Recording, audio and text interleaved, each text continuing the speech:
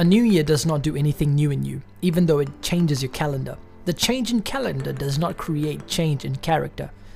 New Year resolutions in January that are focused more on what you need to do instead of determining who you want to be will fall flat on their face by February. Set a goal to be, not just to do. 2 Corinthians 5 verse 17 says, "Therefore, if anyone is in Christ, he is a new creature. The old things passed away, behold, new things have come." To see lasting change in our life, we must focus on routines rather than resolutions. Jesus was always interested in creating a lifestyle of faith instead of just leaps of faith. Today, are you focused on becoming a clearer image of Jesus through your lifestyle?